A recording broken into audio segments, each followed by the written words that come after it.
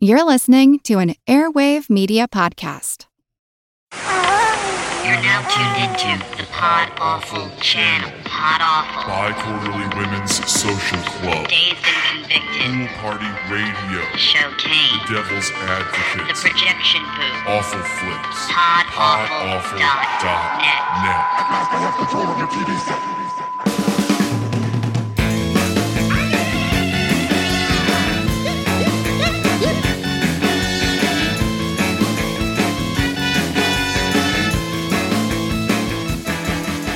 Support for the Projection Booth podcast comes from Stitcher Smart Radio. Now podcast listeners can access the latest episodes of the Projection Booth and thousands of other podcasts on the go without downloading or syncing. Stitcher instantly delivers episodes of your favorite shows to your mobile phone. Stitcher Smart Radio can be found in the iPhone and Android app stores or on the web at stitcher.com/booth.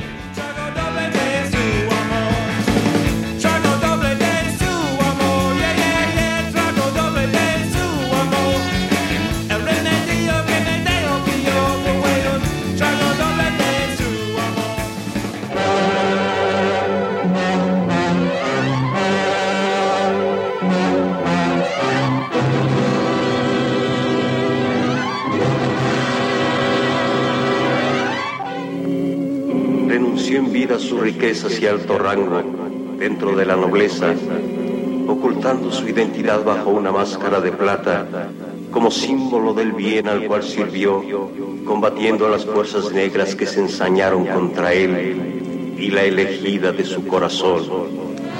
¿Qué significa, doctor? Este símbolo protege a su poseedor contra todo maleficio. Como usted mismo ve, aquí está el triángulo que se opone al símbolo que tiene el hacha. ¿Y qué quiere decir la palabra abracadabra? Tuvo su origen en el nombre de un sabio que practicaba la ciencia del bien, llamado Abraca. Arimán, señor de las tinieblas, escúchame. Solo lo encontrará uno de tus descendientes en otra generación. El peligro al que se expondrá entonces será mucho mayor que el de ahora. Pero sin que él lo sepa, yo estaré a su lado. Ya le dije a usted, Santo, que en este viaje que hiciéramos al pasado no correría ningún peligro. ¿Cómo se siente usted? Bien, doctor Zanoni. Y ahora que ya conoce todos los detalles, ¿qué me aconseja para encontrar el sitio donde reposan los restos de doña Isabel?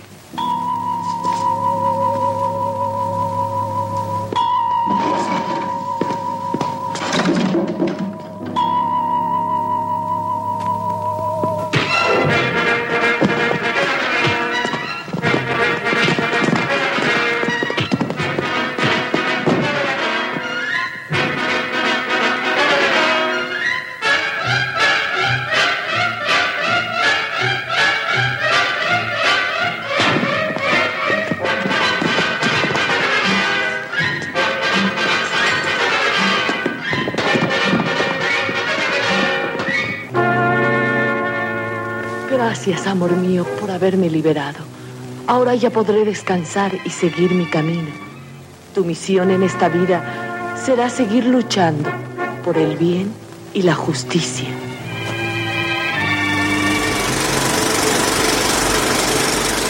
Hola, bienvenido a la cabina para proyección. Me llamo Miguel Blanco.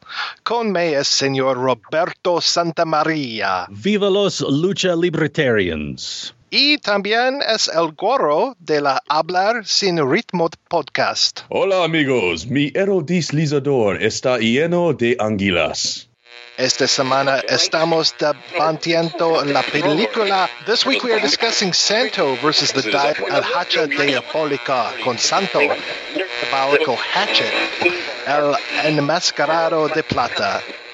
The 1965 film from director Jose Diaz-Morales and the 13th film in the Santo series. The film tells the tale of an ages-old rivalry between Encapuchado Negro, or Black Hood, and Santo. The narrative goes back and forth in time to show us the origins of Santo and how his mask has been passed down father to son throughout the generations. The Black Hood essentially chases Santo through the ages, even possessing one of Santo's wrestling opponents in an attempt to defeat him in the ring. El Goro, as our guest, when did you first see Santo versus the Diabolical Hatchet, and what did you think? Well, this is actually the first time I've ever seen this movie. I'm in the process on my podcast, Talk Without Rhythm, of watching all of the Santo films in chronological order. Since there are about 52 of them, I've designated this entire year of 2014 as El Año del Santo. So I've been kind of growing upon the mythos of Santo with each film. So this was certainly a very interesting installment into the Santo franchise that, while it was very derivative of some other films that had come previously, it also introduced some newer elements into the whole mythos of Santo, including a love interest, which hitherto has not really been explored in the Santo films. So how about you, Rob? What's your Santo experience? Well, beyond being called El Santo at work because of my last name, I would have to say that the experience of seeing Santo films, I think maybe I've seen 2 or 3 before now. Probably the more well-known ones. I think El Santo versus the Aztec Mummy or the Vampire Women. And was there an El Santo film on Mystery Science Theater at one point? Yes, that was Santo versus the Vampire Women, or if you prefer the Mexican title, Santa contra las Mujeres Vampiro. It always sounds better in the original language, the titles of these films. Doesn't it, though? But I have to say that it was good to see this one because the other ones, I think, were more standard in structure. And this one is interesting in terms of that sort of time structure and various things, and also having the origin story in there. I really appreciated it. The thing that's funny to me is that the film is only 75 minutes long, and the actual kind of plot story that you'll see is maybe only 40 minutes of it, because the rest of it is extended wrestling sequences. So it's in a way like we've talked about adult film on the show, Mike, where it's like make the sex scenes move the plot along. Here it's like, oh, got to stop and have a wrestling scene. And they seem a little disjointed. I mean, I understand that they're part of the structure of what makes a Santo film, but I found the wrestling sequences a bit too tedious for me at times. It was kind of weird how they would always have to go back to the ring, too. It wasn't like they were just kind of wrestling to wrestle. They would have to okay, now we're going back to the ring, and we've got the photographer and the blonde lady and all these guys that are just going to be watching the match, and the cuts to the people watching the match weren't necessarily the most exciting things in the world. And to your point, Rob, the matches themselves, it was like, okay, yeah, I'm following this. Luckily, I've got a little bit of, I was a wrestling fan when I was in junior high, so I was kind of down with some of that stuff. But yeah, they would kind of just stop the plot as we were going along, and such an interesting plot too. For me, I think I'd really only seen a couple Santo films. I think really actually I had watched more of the Blue Demon. I want to say there's a Blue Demon versus the Infernal Spiders that I might have checked out years ago. And when I was down in Cancun a few years ago, I went to, who doesn't go to Walmart when they're in Cancun? And luckily they had all kinds of Santo films for sale. And you know how we have the $3 bin when you go to Walmart today in America? They have that same thing, obviously in pesos in Mexico, and it was stocked full of Santo films. So it was pretty much a bounty for me. El Goro, having seen so many of these Santo films so far, this would be the 13th one, and I believe that you're coming up on this on your own show. So how does this kind of break with the mold, or how does it hold to some of the other Santo films that you've seen? Well, some of the things that have shown up in previous Santo films is the idea of the supernatural antagonists directly combating Santo within the ring. In this case, it's Encupacho Negro, who possesses, I believe that was, I'm trying to remember who exactly played the second opponent. Oh, it's Juan Garza. He possesses him. And so we've seen that played out in other Santo films, including Santo contra los Zombies, Santo contra las Mujeres Vampiro. And another thing, common thing that shows up in some other Santo films is the presence of Lorena Velasquez, though this is one of the few times that she has shown up as a sympathetic character, because she also showed up in Las Mujeres Vampiro as the queen of the vampires, and also I believe it was Atacan las Brujas, Attack of the Witches, as the queen of the witches.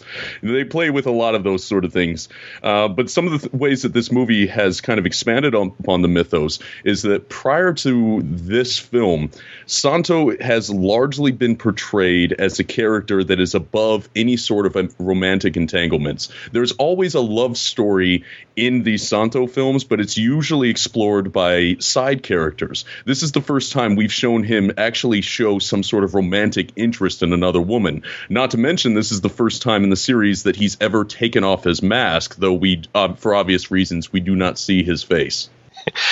Which totally reminded me, and this is stretching here, but hopefully you guys remember this skit. I was completely reminded of The Kids in the Hall when it was the Eradicator fighting the guy in the handball court. Do you guys remember that one at all? Bruce McCullough wearing a ski mask, and he came in, he was like, I am the Eradicator. Oh. When I stand atop the D-squash ladder, then and only then will I reveal my true identity. James Thorson, I shall defeat you. Let the carnage begin.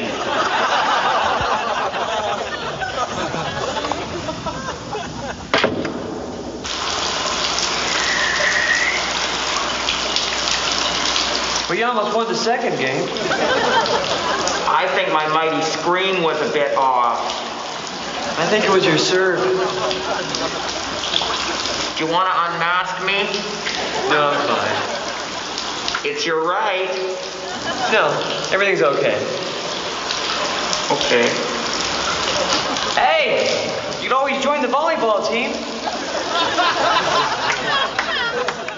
And that element is very present in Mexican wrestling or lucha libre. You know, the idea that these masked wrestlers, the enmascarados, they will have these máscara contra máscara matches where the loser is forced to unmask. And we actually see that sort of wrestling dynamic play out in the context of this film, because in Capuchado Negro, his powers are removed when Santo is able to unmask him. I guess to your point, El Goro, as far as seeing a love story in a Santo movie, I guess what I picture in my head is El Santo kind of being more of someone who would bring couples together, almost like a Saint Valentine or something that just says, these two are really meant to be together. Does he do that in the other films? Mostly he serves as a way to save the damsel in distress, usually at the behest of the damsel's fiance or father or something like that. But normally it's him deflecting any sort of romantic interest, but it's largely not, up until this point, hasn't even come up. You know, occasionally there'll be a woman that will say, oh, I wonder what's underneath the mask, but it's never really implied that, you know, anybody has any sort of romantic interest to him. You know, he is very true to his name, Santo, the Saint. You know, he is more an avatar of justice than anything else. Well, I also thought that maybe it was because, much like Pee Wee Herman, he's a loner, Dottie. A rebel. There's a lot of things about me you don't know anything about, Dottie. Things you wouldn't understand. Things you couldn't understand. Things you shouldn't understand. I don't understand. The relationship that Santo has with that woman is just so strange to me that almost all of it seems to take place in a car on a circular drive, where it just feels like, and correct me if I'm wrong, but it kind of feels like maybe they shot one scene and then they just had Santo kind of spin around the track and then come back and then they shot the next scene. How is that even possible? Why would they do that? I mean, of course they shoot movies in complete chronological order. What are you thinking? Low-budget filmmaking techniques in Mexican exploitation movies? No. I do love this whole mix of the wrestling with the supernatural, though. It is such an interesting way that they kind of juxtapose these two things that, to me, as an American anyway, I don't see them necessarily going together. But then, of course, I think of, characters like Paul Bearer or, some of these other like supernatural wrestling characters that have come out since I was kind of a WWF fan. It sort of makes sense in the context of what kind of cultural impact wrestling had in Mexico, that a lot of these luchadors have taken on almost pop hero or folk hero type status. So while it might be jarring for us to see them play out, adventures and take on these kind of roles in films, because there is such a background and there is such an appreciation for their adventures.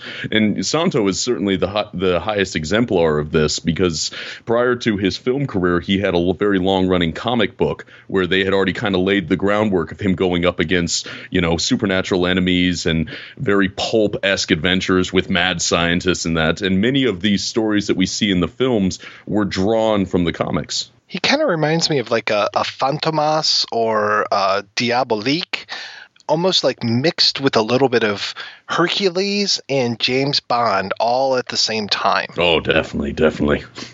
Yeah, he always has like this super spy, kind of thing where he also has an element of the detective, I notice. And what's funny is the week before we were talking about Jesus Christ Vampire Hunter and all the films done by that collective up there in Ottawa, and Santo appears in there in much the same way, being used as the detective, being used as the super spy and all that stuff. And also kind of bringing Miss Oddbottom to Jesus and, kind of putting that relationship together. Maybe that's where I'm getting that whole matchmaker thing that I was thinking about, because that Santo, in that film, he's called Santos to avoid copyright infringement. He is very, I don't want to say he's standoffish with women, but he definitely is very much on the straight and narrow path. Yeah, and you could also draw corollaries between the way Santo is portrayed with other pulp heroes such as Doc Savage. He is a physical exemplar, yet he has this technological background that makes him just this hugely well-rounded character. Now, there's an interesting book that was written by Doyle Green called Mexploitation Cinema, a critical history of Mexican vampire wrestler and ape man and similar films from 1957 to 1977. That is a long title. I just want to throw that out there. Yeah, I like how you had to take a breath during the middle. If your title requires you to take a breath, you might want to consider paring it down a little bit. But otherwise, it's a pretty good book. And he identifies Santo as exemplifying what is known as a counter-macho political stereotype. To quote directly from the book, he exemplifies the modern patriarchal technocrat who is morally responsible, socially responsible, and selflessly dedicated to serving and bettering the lot of the Mexican people. The whole thing with the supernatural, though, the certain element of the supernatural, I think, does play, as you were saying, within Mexican culture, because you have this mix of pre-Christian culture that still moves forward mixed with, Catholicism and everything that's in there. So you end up in Mexican culture, and even here in America, the folks that have come over from Mexico, at times certain celebrations, certain ideas, things like Day of the Dead, that sort of mixes all of this supernatural element as well. So it only kind of makes sense that I guess it would play out in their superheroes as well. Yeah, I can definitely see that. I mean, I see some of these supernatural figures as being right there with some of the Aztec gods and demons and, Quetzalcoatl and the winged serpent and everything.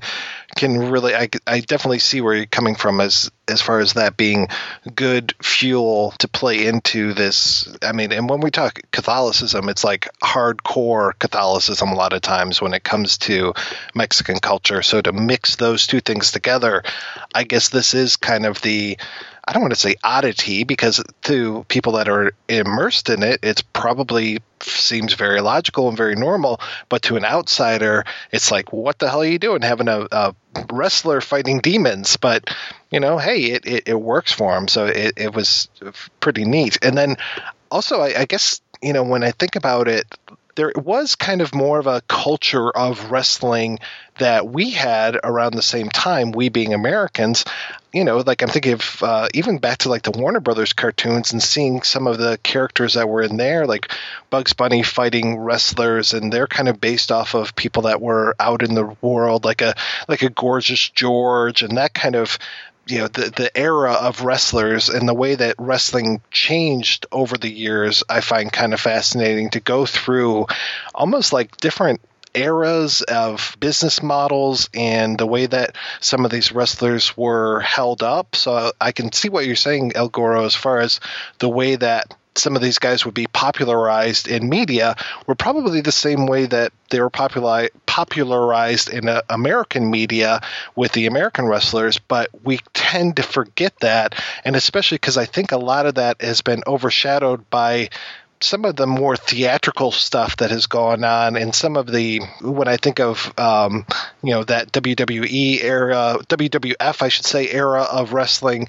to the WWE, and I don't necessarily see like Hulk Hogan having the same place in the world that an El Santo would have. When you talk about wrestling in this era, I mean, the El Santo films came out, they started in the 50s, and then into the 60s, we're talking about a movie from 1965.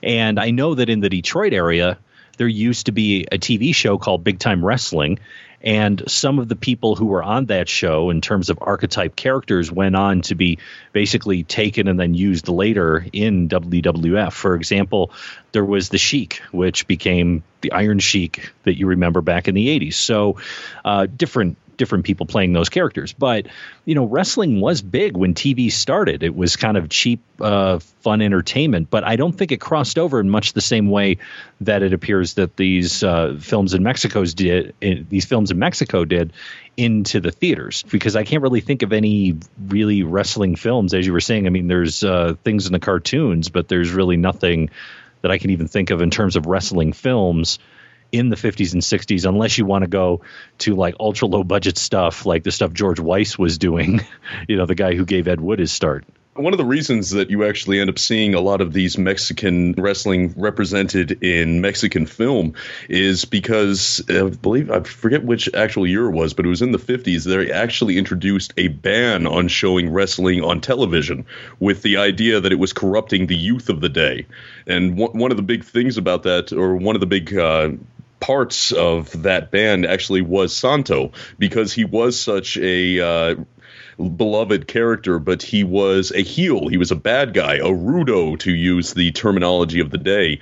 So, but because so many people idolized him, they felt that it was having kind of a negative influence on the children, much like we had with comic books, with the whole seduction of the innocent and things like that. At this time, the only time, unless you saw it live, the only time you could actually see Mexican wrestling was in the cinema. So when did Santo kind of make that move from being a heel to being a face? I believe it was in the early 60s, as far as his in-ring persona went. Prior to that, he had the comic books and the films, but because the films and the comic books were catching on so much of presenting him as the hero, he kind of had to transition from the rudo, who was personified by using underhanded tactics, very physically overpowering and cheating in order to win, to becoming a technico, which is somebody who uses more technical techniques and strictly adheres to the rules. And if you actually looked at how Santo wrestles in these films, you can still see a lot of elements of his old rudo persona. He definitely tries to muscle his way through a lot of these matches. And while his technical abilities are improving as these film goes along, they're still a little rough in comparison to some of the other more established technicos at the day. Well, I'm going to say this, and then I'm going to immediately contradict myself.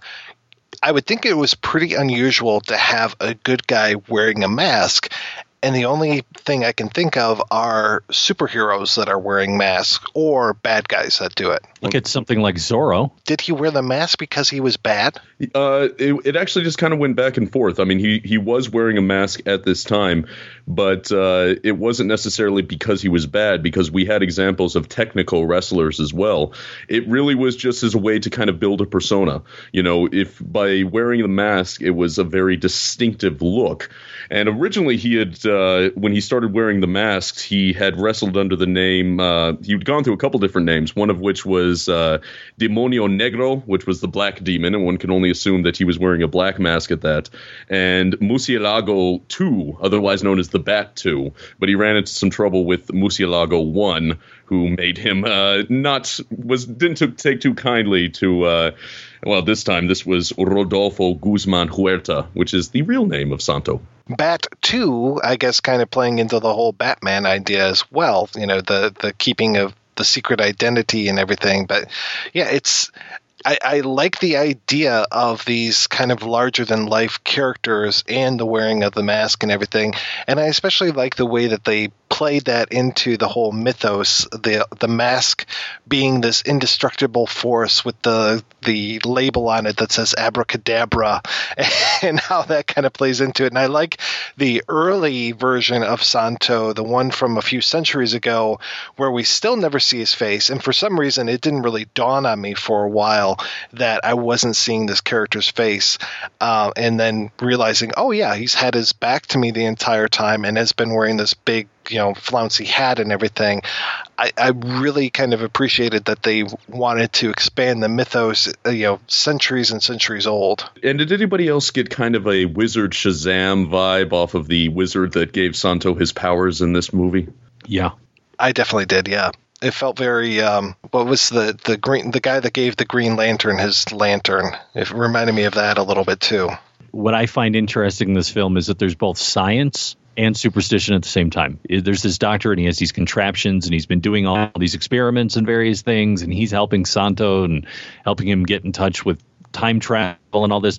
So there's this like science fiction element, and then there's this supernatural element on top of it. So it's like if science fiction isn't going to work for you, then you can always call up the wizard and he'll help you too. I think it's kind of speaking to, the two things that were pulling on Mexican culture at this time. There was a push towards becoming, a modern country and embracing this technology, but there was still the acknowledgement of those, supernatural roots that were, again, very rooted in superstition and religion. So, El Goro, how does this kind of compare to the other Santo films that you've seen so far as the enjoyability factor?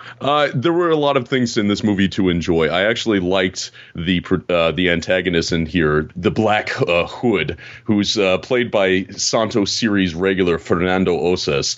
Fernando Oces has shown up in virtually every single Santo film I've seen so far. We're going back to the very first Santo movie that came out, Santo contra el Cerebro del Mal, if I'm remembering correctly. I jokingly refer to him as the Sven Ole Thorsen to Santo's Arnold Schwarzenegger, because that's another guy that just keeps showing up in those movies.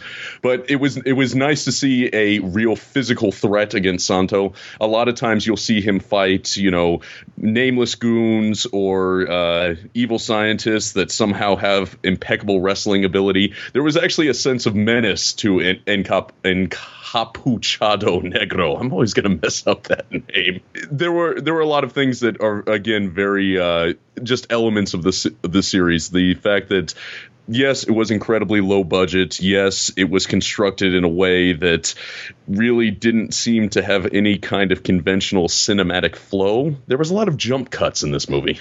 Yeah, it definitely felt a little low budget, as we were talking about before. Rob, before I forget, the one thing I wanted to say, you were talking about the whole science versus superstition, and I found it a little ironic that it was the same actor who was playing that doctor, the Dr. Zanoni, and the Abraca, the wizard character, though obviously wearing like the big white wig and everything, but it was kind of neat that it was the same dude playing both, and so he was basically encapsulating both the science and the superstition by using the same actor. And the other thing I found interesting, and I don't know if this is just an IMDb thing or if this is true, but the guy that you were just talking about, El Goro, Fernando Oces, that he actually was responsible for the story for the film. I don't know if he took part in the screenwriting for it, but probably helped craft this time travel mystery type thing that we had going on with the framing of the story. So, hey, more power to him. Yeah, and that's another thing that shows up very, very frequently. Fernando Oces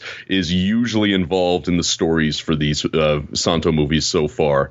I mean, the guy, he's a good wrestler in his own right. He used to be a wrestler back in the day and then transitioned into filmmaking. But yes, he usually would come up with storylines and would play various roles. If you watch these movies, you will see him pop up a lot. Yeah, I think he even moved on to being a proper screenwriter rather than just a story credit, and then even started directing in the late 70s. So fairly talented guy, and I definitely would not want to go against him in the ring. He and Santo definitely have a lot of really excellent matches in the course of this series, because and it's one of the problems that I had with this movie, at least as far as the wrestling goes. You know, the first person that Santo goes up against is Guillermo Hernandez, who is not a great wrestler in his own right. And as a result, he's really not able to put over Santo.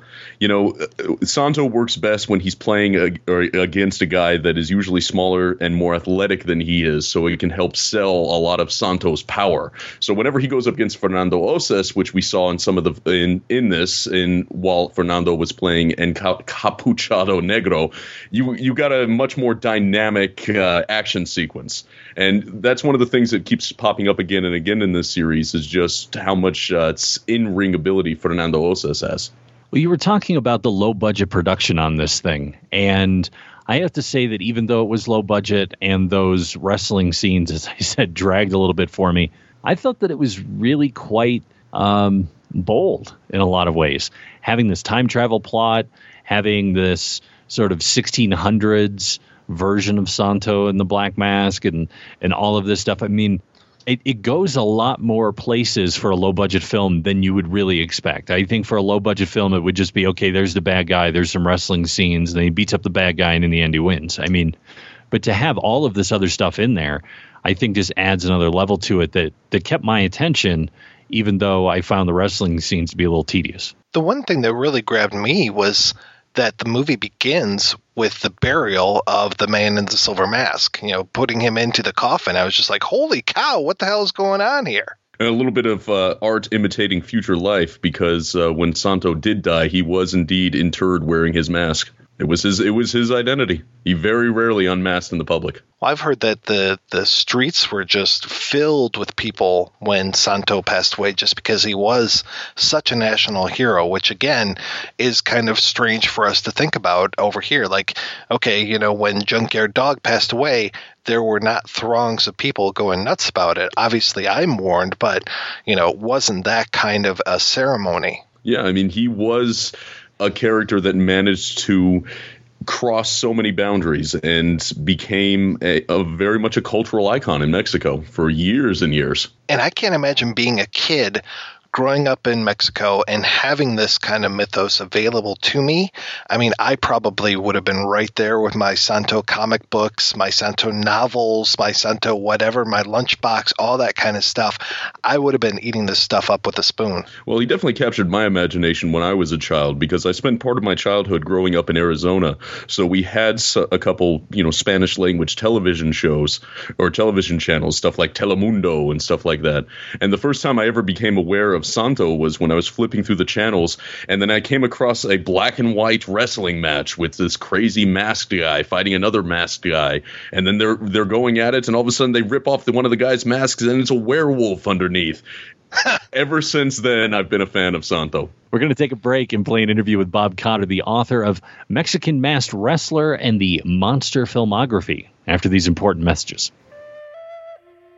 One dark and stormy night in the mid-'80s, Joe Bob Briggs, Harlan Ellison, and the ghost of El Santo pulled a train on Elvira while Siskel and Ebert sobbingly masturbated in the corner.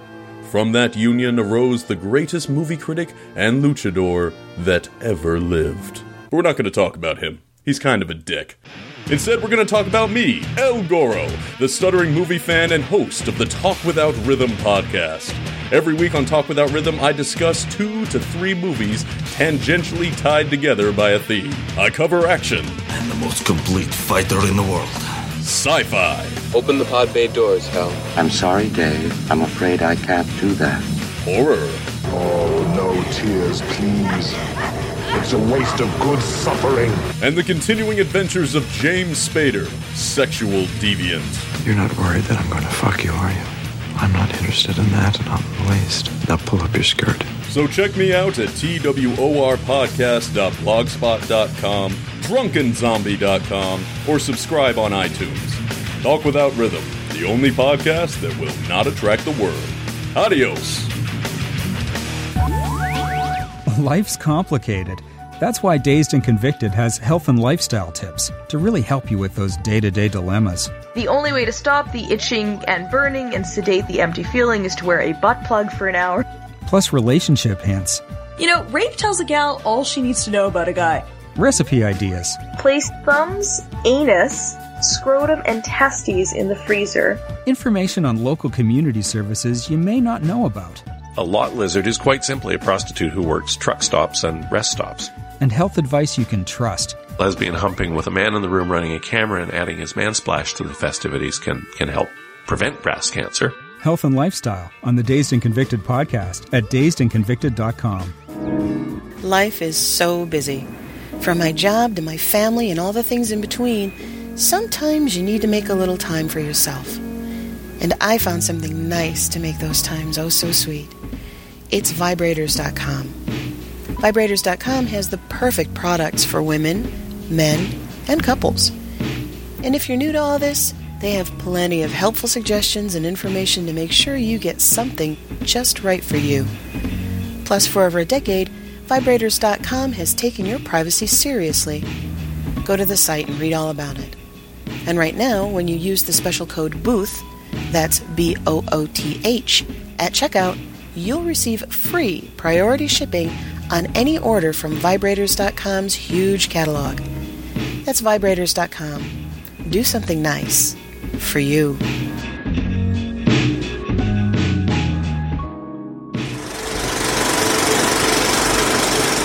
I wanted to ask you how you got into writing, and specifically how you chose to write about mexploitation films.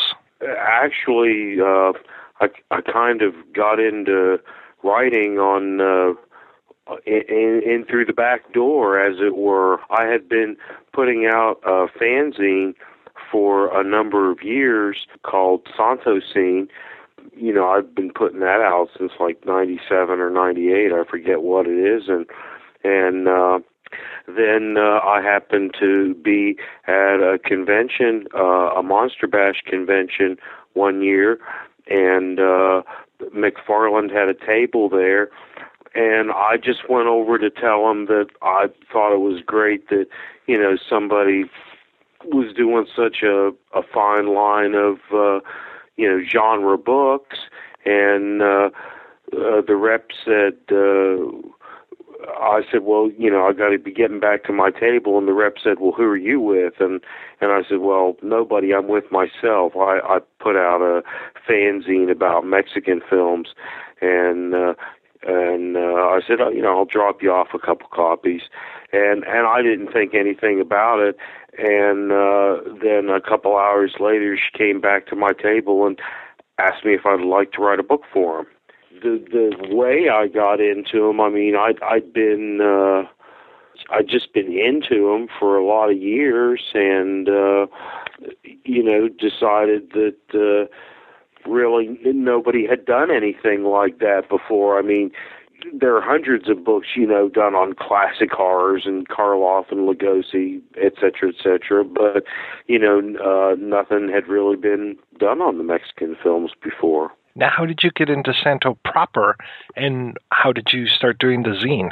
Basically the same reason I did the book. I mean, I saw, you know, various films throughout my youth, and you know, never really got into it as a whole. And then I forget when exactly it was, but I saw one that, like, a little light went on in my head and said, man, this is really cool, you know, and I got to check some more of these out. And so, in those days, even with video, I mean, way before DVDs, they were still hard to find because, for instance, at the time I wrote the book, there were a number of films that were thought to be lost, and then since the time I wrote the book, they found most of them. So have you thought about kind of going back and doing a volume 2 or a reprint of it with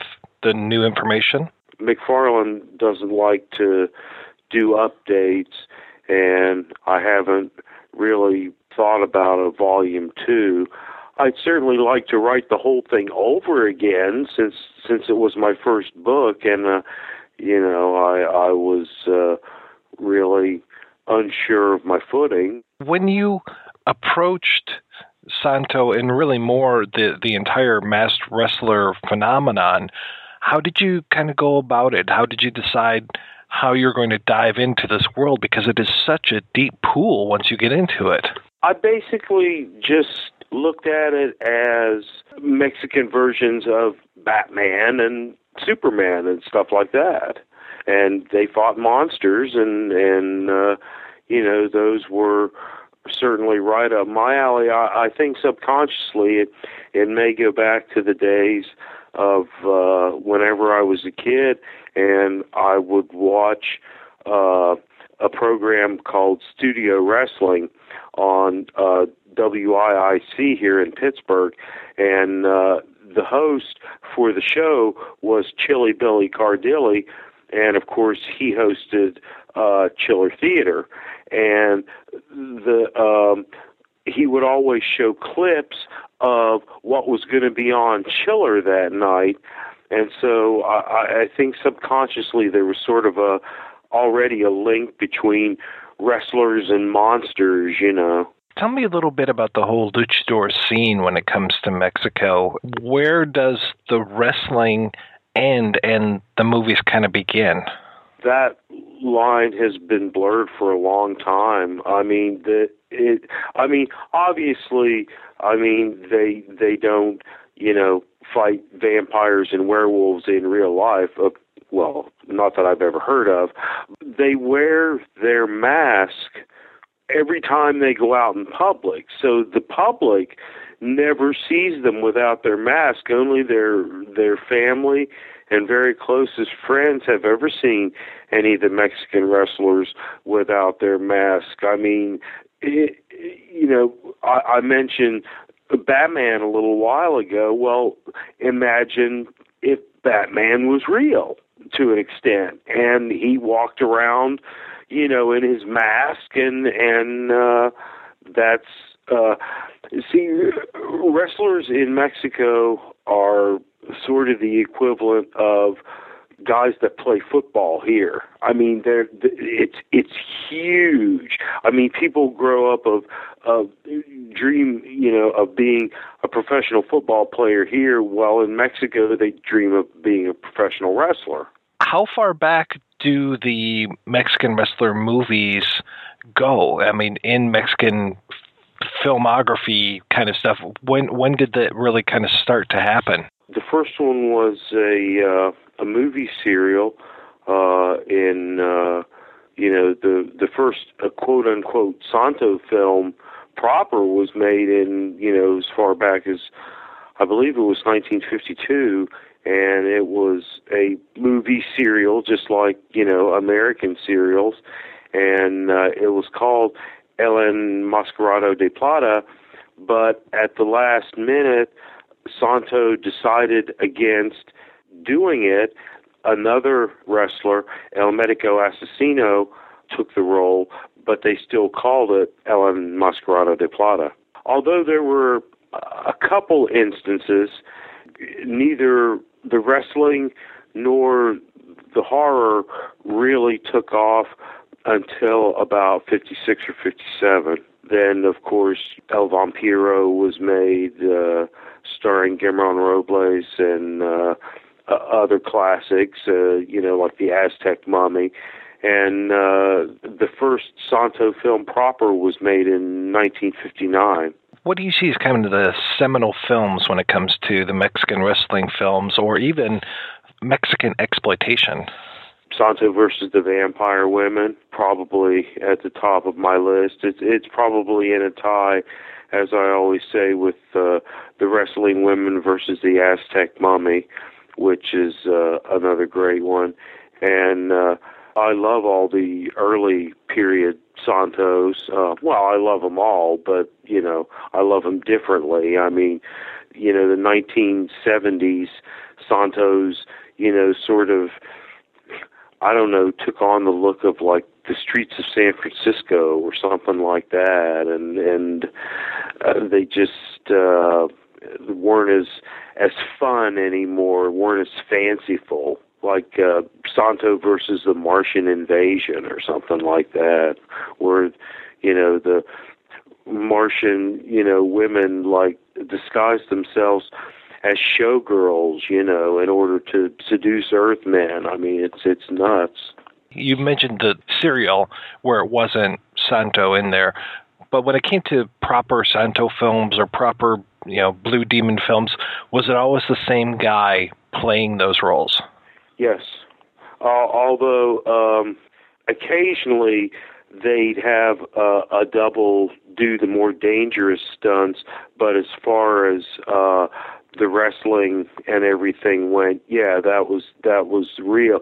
As a matter of fact, I mean, most of the wrestling scenes in Santo films were taken from real wrestling matches, and you can tell which ones are studio bound, really. You mentioned that the wrestlers would go outside in their masks. Was it something that people would do, like to try to unmask a wrestler either in the ring or outside of the ring? Well, of course, in the ring, they had mask versus mask matches. You know, occasionally some, you know, two high-profile wrestlers would engage in them, and the one that was unmasked was never allowed to wrestle in a mask in Mexico again. As far as the public goes, I imagine some jerk tried it at one point or another, but by and large, I think they had too much respect. ¿Hablas español? Slightly, but you don't want to hear me speak it. I was wondering if that ever became kind of a stumbling block for you, being unable to locate either dubbed or subtitled prints of stuff. I should know more, but I do know enough to get by, and especially Santo films, or most of the Mexican wrestling or monster films. Nothing against the films, but they're not exactly hard plots to follow. I mean, they're like American movies. I mean, they're basically comic books that are brought to the screen. And so, you know, once you know who the bad guys are and who the good guys are and everything in between, and, you know, you're pretty well set. You know, it does help to know in some cases just in case there's like an in-joke. In Santo versus Capulina, Santo promises to show Capulina some llaves. Llaves has two meanings in Spanish. It means holds, as in wrestling holds, or it could mean keys. And so, you know, Capulina is all excited because he thinks Santo is going to show him some holes, and Santo, like, dangles a set of keys in front of his face.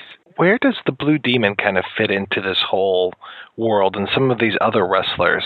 The Blue Demon was he was the Avis of Mexican wrestlers. He was second, so he tried harder.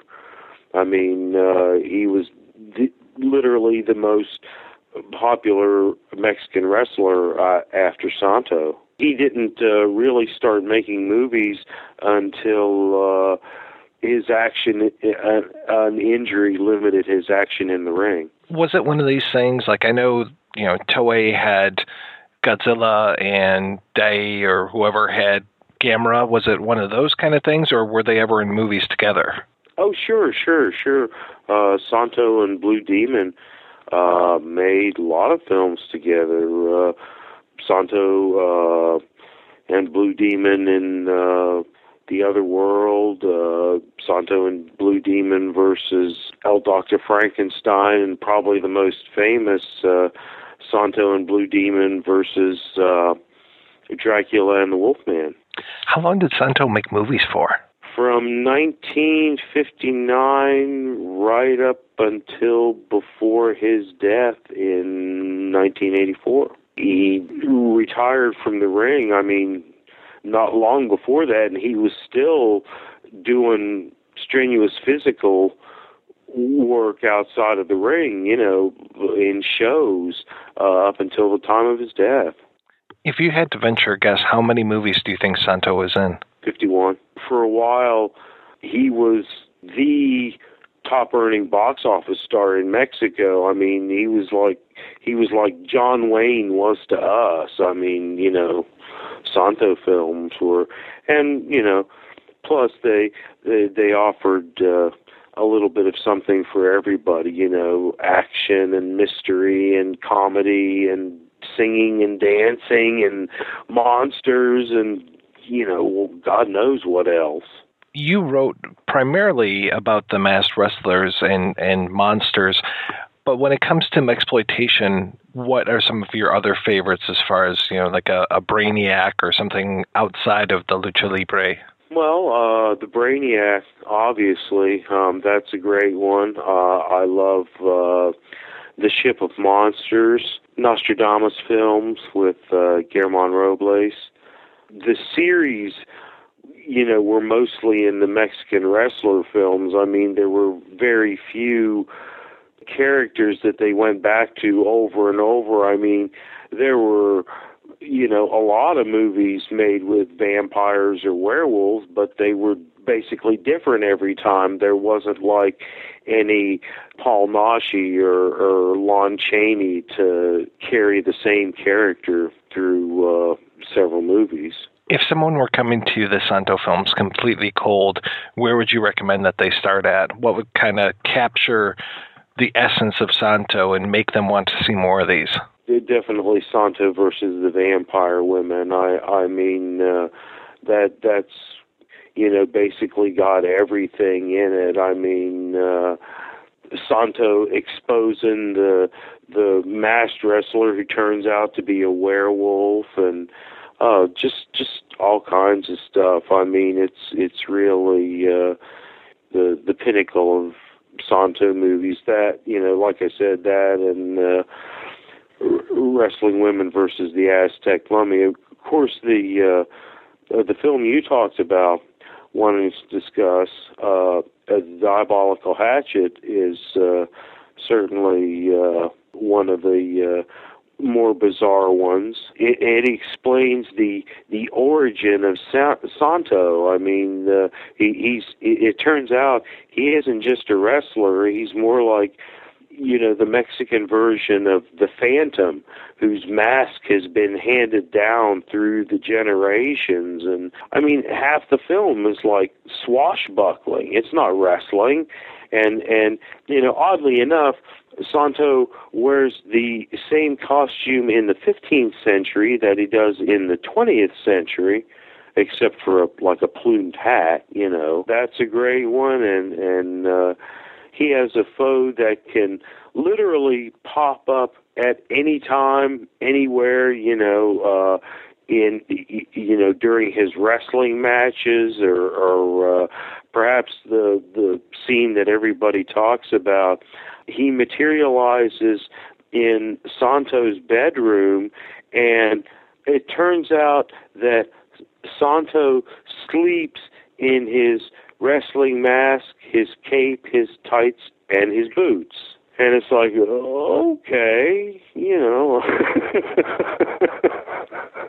Sometimes people have a hard time getting out of character. Yeah, and so, there were a few scenes in a few movies, and this was one of them, where like a pretty lady, unmasks Santo, but they always show him from the back.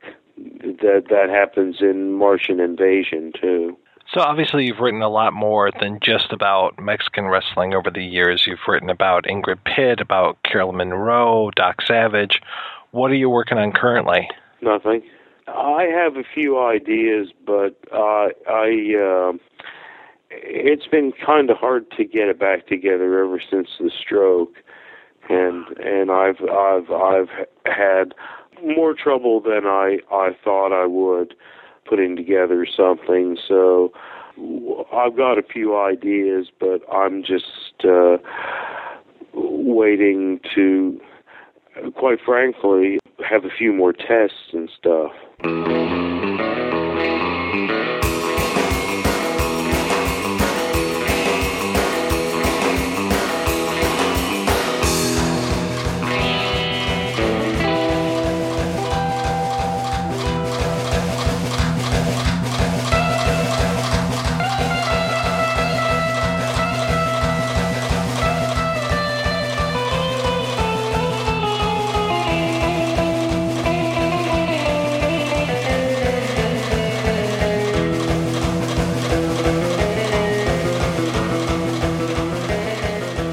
Thanks to Mr. Cotter for sorting out the Santo story for us.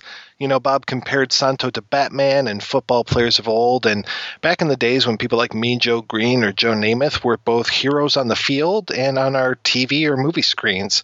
So to take another look back at an old episode that we did before, I suppose that, really I would relate Santo to somebody like Kiss, who started off as a rock band but kind of morphed into something more with their comics and cartoons and movie, of course, where they gained superpowers. We talked about Kiss meets the Phantom of the Park.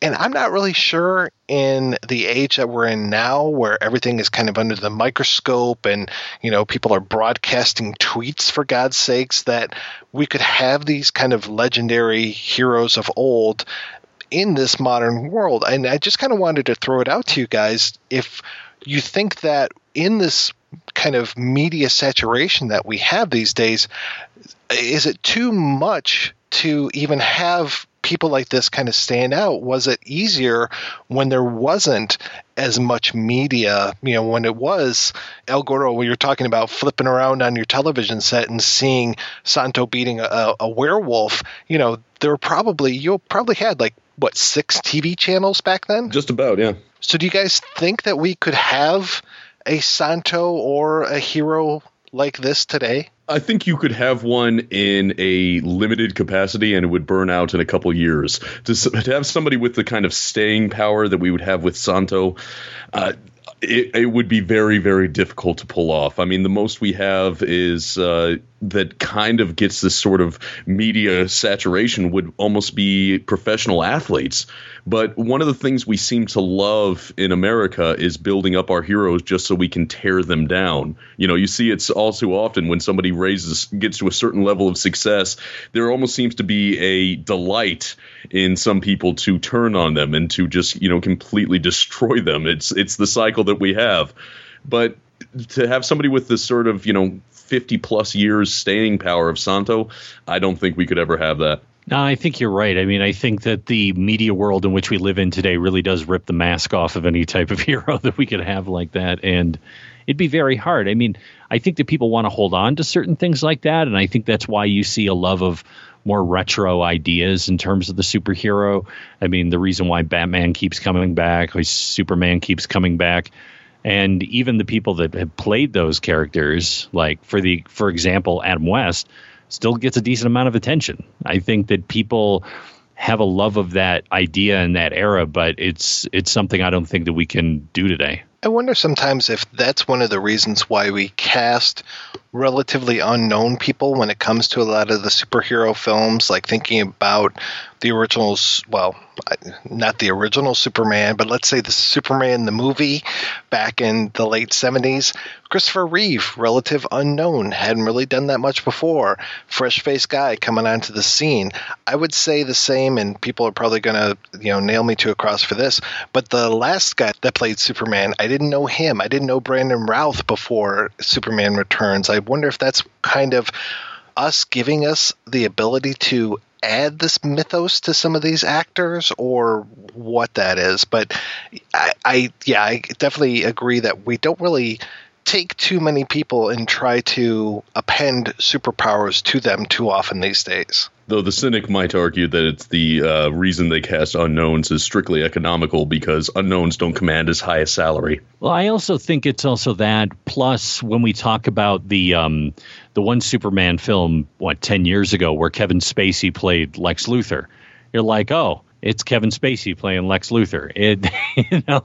It's like, yes, I like him, but the problem is that when they put them into these iconic roles, it really kind of it's sometimes hard to separate it out, I think, for an audience member. And I guess we could say the same thing about Gene Hackman. By that time, he was already, Popeye Doyle. He was already all these different characters. So I wonder if it would have been just as difficult for somebody seeing a Superman film back then to separate themselves out with the Lex Luthor. Though I thought it was very smart of them to keep the whole bald thing away until the very end, rather than him playing it with the bald cap through the entire film, which kind of made us think that we weren't getting the Lex Luthor of the comic books, but a different one, and then it ends up being that Lex Luthor, which I found to be very, very, very smart.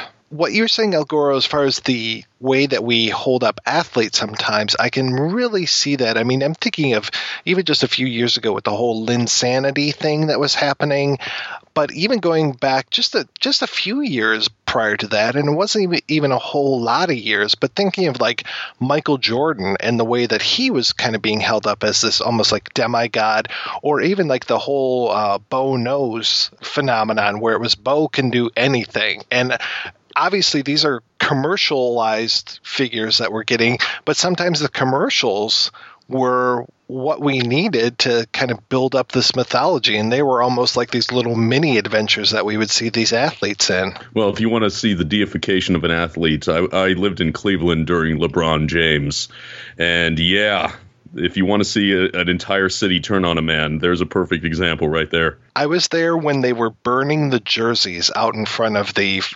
basketball stadium. What can I say? In Cleveland, we are desperate for heroes. So anytime we see anybody with a little bit of talent, or in LeBron James's case, a lot of talent, we are quick to get behind them. And if they don't live up to our expectations, or if they abandon us, we will turn on them very, very quickly. Rob, one of the things I was thinking of while I was watching El Santo, and it could have just been the supernatural aspects of the Diabolical Hatchet, I was reminded very much of Coffin Joe as I watched the film. Oh, yeah. 1965, low budget, black and white, just the set design, if you want to call it that.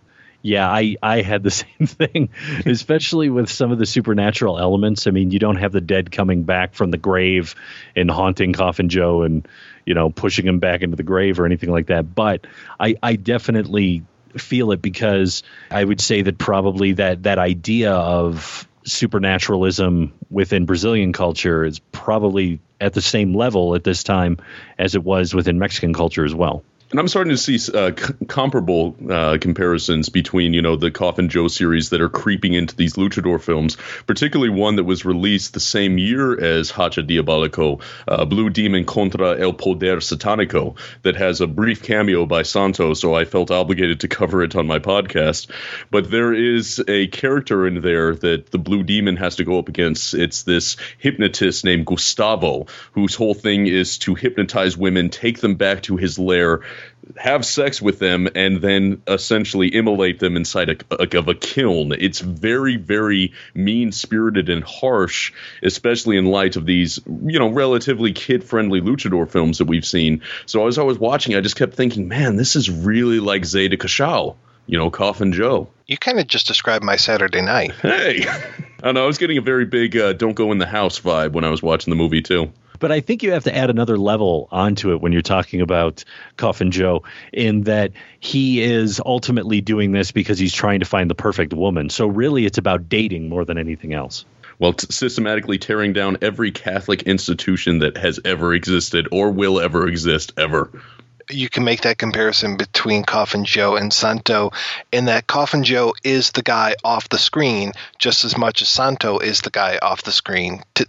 Coffin Joe does not cut the nails when he's not in the films, and Santo doesn't take off the mask when he's not in the films. One of the best stories when it comes to Coffin Joe is that he ran for, I think it was mayor or something, of Sao Paulo, and his character got more votes than his actual real name, Jose Guimarães, and he didn't end up winning because he kind of split his vote between his actual legal name and all the people that voted for his character as a write-in.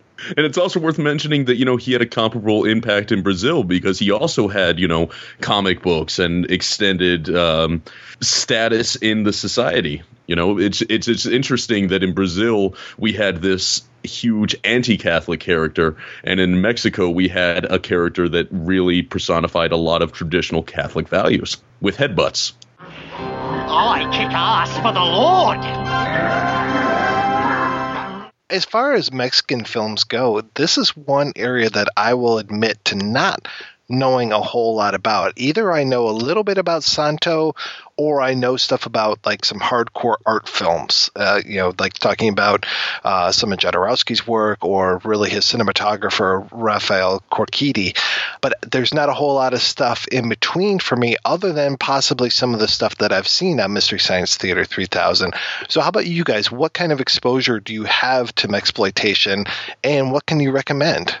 My exposure is still at this point relatively limited to the luchador films. As I said, I'm trying to go through all of them, and I'm sure I'll be branching off into other elements of mexploitation as I go along. But if I need to make one recommendation, the Santa Claus movie. That movie is so twisted and weird. Well, there you go. Yeah, that's an MST3K classic, and yeah, fucked up. Stop! I, Lucifer, King of Hades, command you to stop and disappear. Begone, all of you! As for me, I don't know much mexploitation films beyond the wrestling films. I have seen some of the Blue Demon films and, like I said, a few of the Santo films. So I can't really go much further than that. And the only other exposure to Mexican film in this era, be it the 50s and mostly in the 50s, would have been the stuff that Buñuel was doing. So, but that has nothing to do with exploitation film. Take a shot. He's a fan of the show. Always know when you have fans on. There you go. We are going to take a break and play a preview for next week's show. J. Scott of the Toronto Globe and Mail claims, every so often, the limits of screen acting are redefined and expanded. Harvey Keitel has given the kind of performance a generation is defined by. How you doing? I got 2 young girls. Shot in the head twice each. I don't know if they're still wearing the rounds in the head or what. Bruce Williamson of Playboy calls it a dark morality play with shock value to spare. Bad Lieutenant spells out themes of hypocrisy and sexual obsession with the intensity of a nightmare. Just put $120,000 on tomorrow's game. This guy will come by your house and blow your house up with your wife and kids and everybody in it. You know, right? No one can kill me. I'm blessed. Jamie Bernard of the New York Post exults. Skillful and unforgettable, Keitel does some amazing work. There's nothing to think about. Either you put in my bet or you get nothing. Roger Ebert of At the Movies says, Bad Lieutenant is my own choice as the best discovery of the Cannes Film Festival. Come on, give us a break. You do something for me and I'll do something for you. What do you say about that? Peter Travers of Rolling Stone magazine acclaims, Harvey Keitel whacks you like the business end of a Louisville slugger. It's a powerhouse performance in a film of jabbing intensity and wit. Bad Lieutenant. What else you said, Mr. Badass Phil? That's right. Grab your iguana and stay tuned for our upcoming episode on the Bad Lieutenant films. That's where we're going to talk about the 1992 Abel Ferrara film and the 2009 Werner Herzog sequel. Okay, I don't think so either. Anyway, it's great to talk to this week's guest, host El Goro, for coming on the show and talking to us about all things Santo. And folks listening at home, why don't you tell them a little bit about the show Talk Without Rhythm? And is it true that you're actually wearing a mask as we speak because you do not want anyone to know that your true identity is, Yes, I never take off the mask. I live the El Goro life every single day. Talk Without Rhythm is a movie discussion podcast that used to have a co-host, and then he decided he wanted to pursue other things, and podcasting was not one of them, so I've been flying solo for the last couple months now. Every episode, I select two films that are kind of tied together by a theme, though all this year, 2014, I'm also going to be covering a new Santo movie every episode. So 52 Santo movies, 52 weeks in the year. It's El Año del Santo. And if anybody wants to listen to that, they can find it at tworpodcast.blogspot.com or through my podcasting network, the Drunken Zombie Podcasting Network, which can be found at drunkenzombie.com. And of course, I'm on iTunes, Stitcher, all good places where podcasts can be found. So I want to ask a little bit more. I know you're doing the whole El Santo, El Año del Santo. What kind of other stuff do you try to focus on? I mean, obviously with a name like Talk Without Rhythm, you're a Dune fan. Have you covered Dune? What other kind of stuff can folks expect other than Santo films when they go over to check you out? Yes, we have actually covered Dune. We paired it up with James Cameron's Avatar as an exploration of messianic sci-fi movies. But really, it's all over the map. I didn't want to tie myself to one particular genre, but because I am such a nerd, my tastes do tend to lend towards, these sort of peripheral genres, stuff like, horror, sci-fi, action films.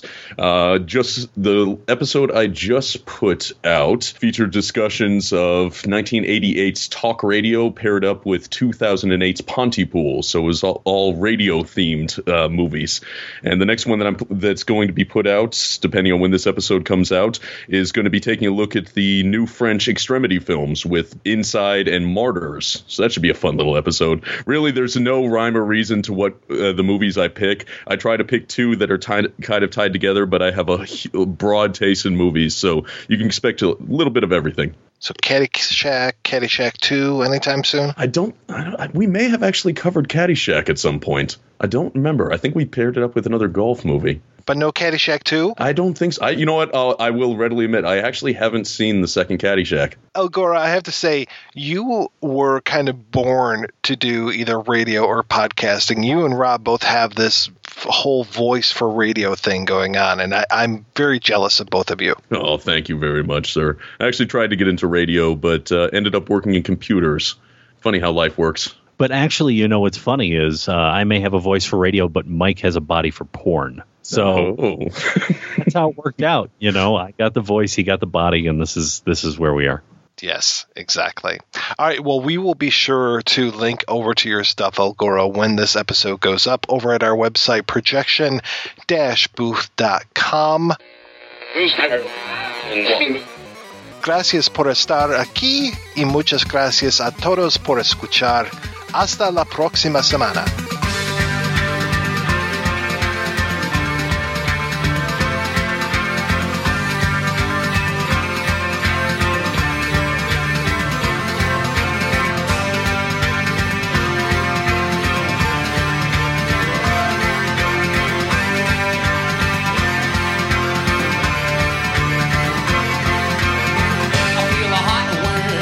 Shoulder and the touch of the world that is older. I turn the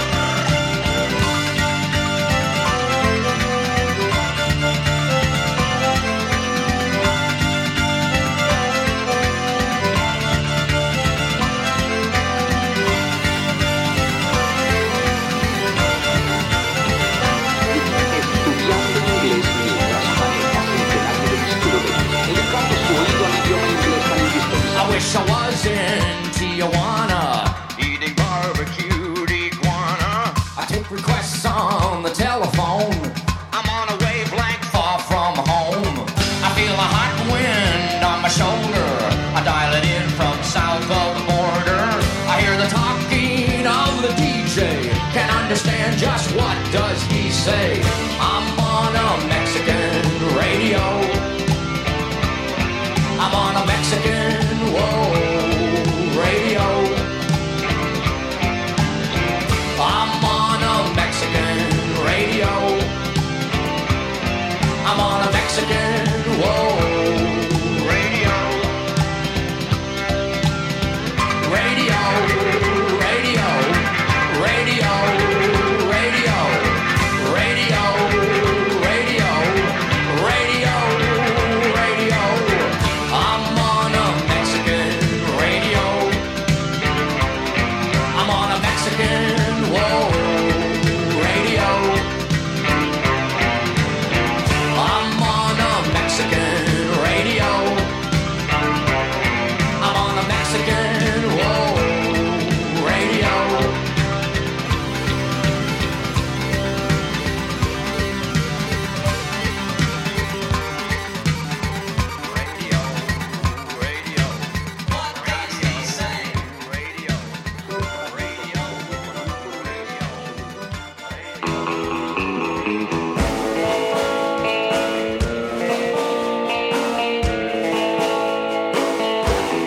This is a song of Santo. By day, a famous wrestler. By night, a superhero. Protecting the world from the famous bad guys and chicks. Like the Aztec mummy man. The Mayan vampire women. Oh yeah. And you know you can hear him on the back streets of Mexico City on a cool, cool evening in a small white foreign sports car. You know, I'm talking about Santo. That's right, Santo. One more time, I'm talking about Santo. The man. The man. ¡Viva! ¡De la Santo!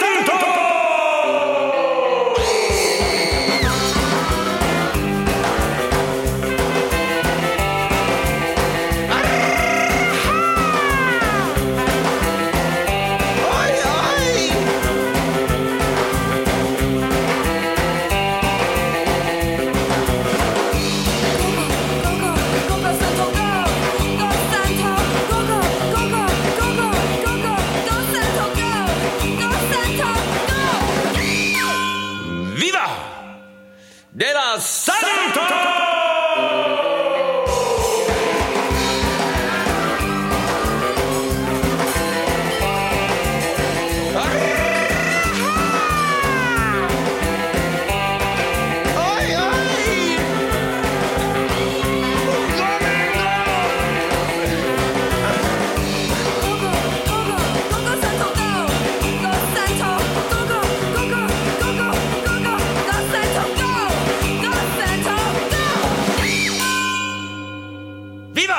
¡De la Santo!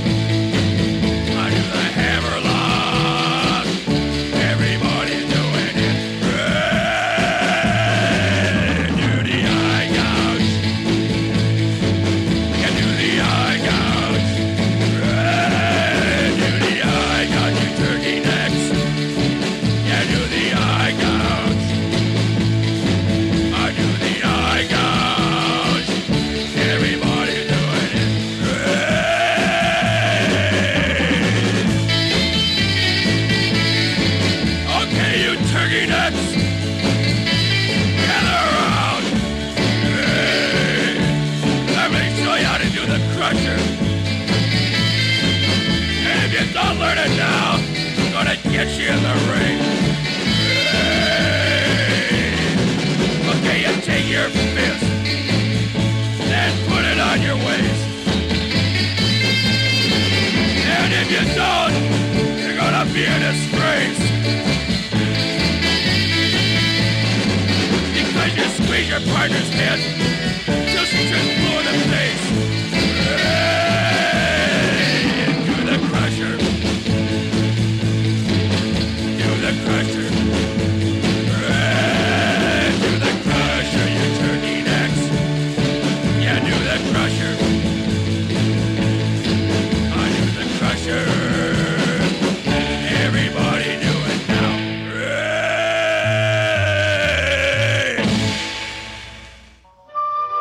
No hard feelings, Doc. No! Don't do it!